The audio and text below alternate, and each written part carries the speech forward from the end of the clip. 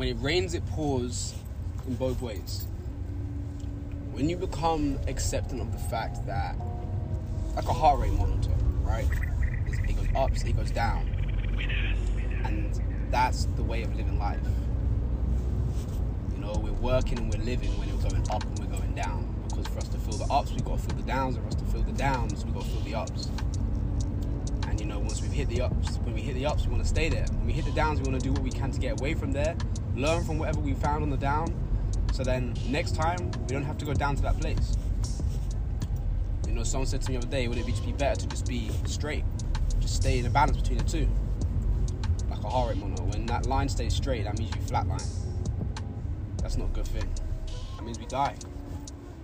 You gotta just become accepting of the fact that you gotta embrace the ups, you gotta embrace the downs. And they both help each other. They both complement each other.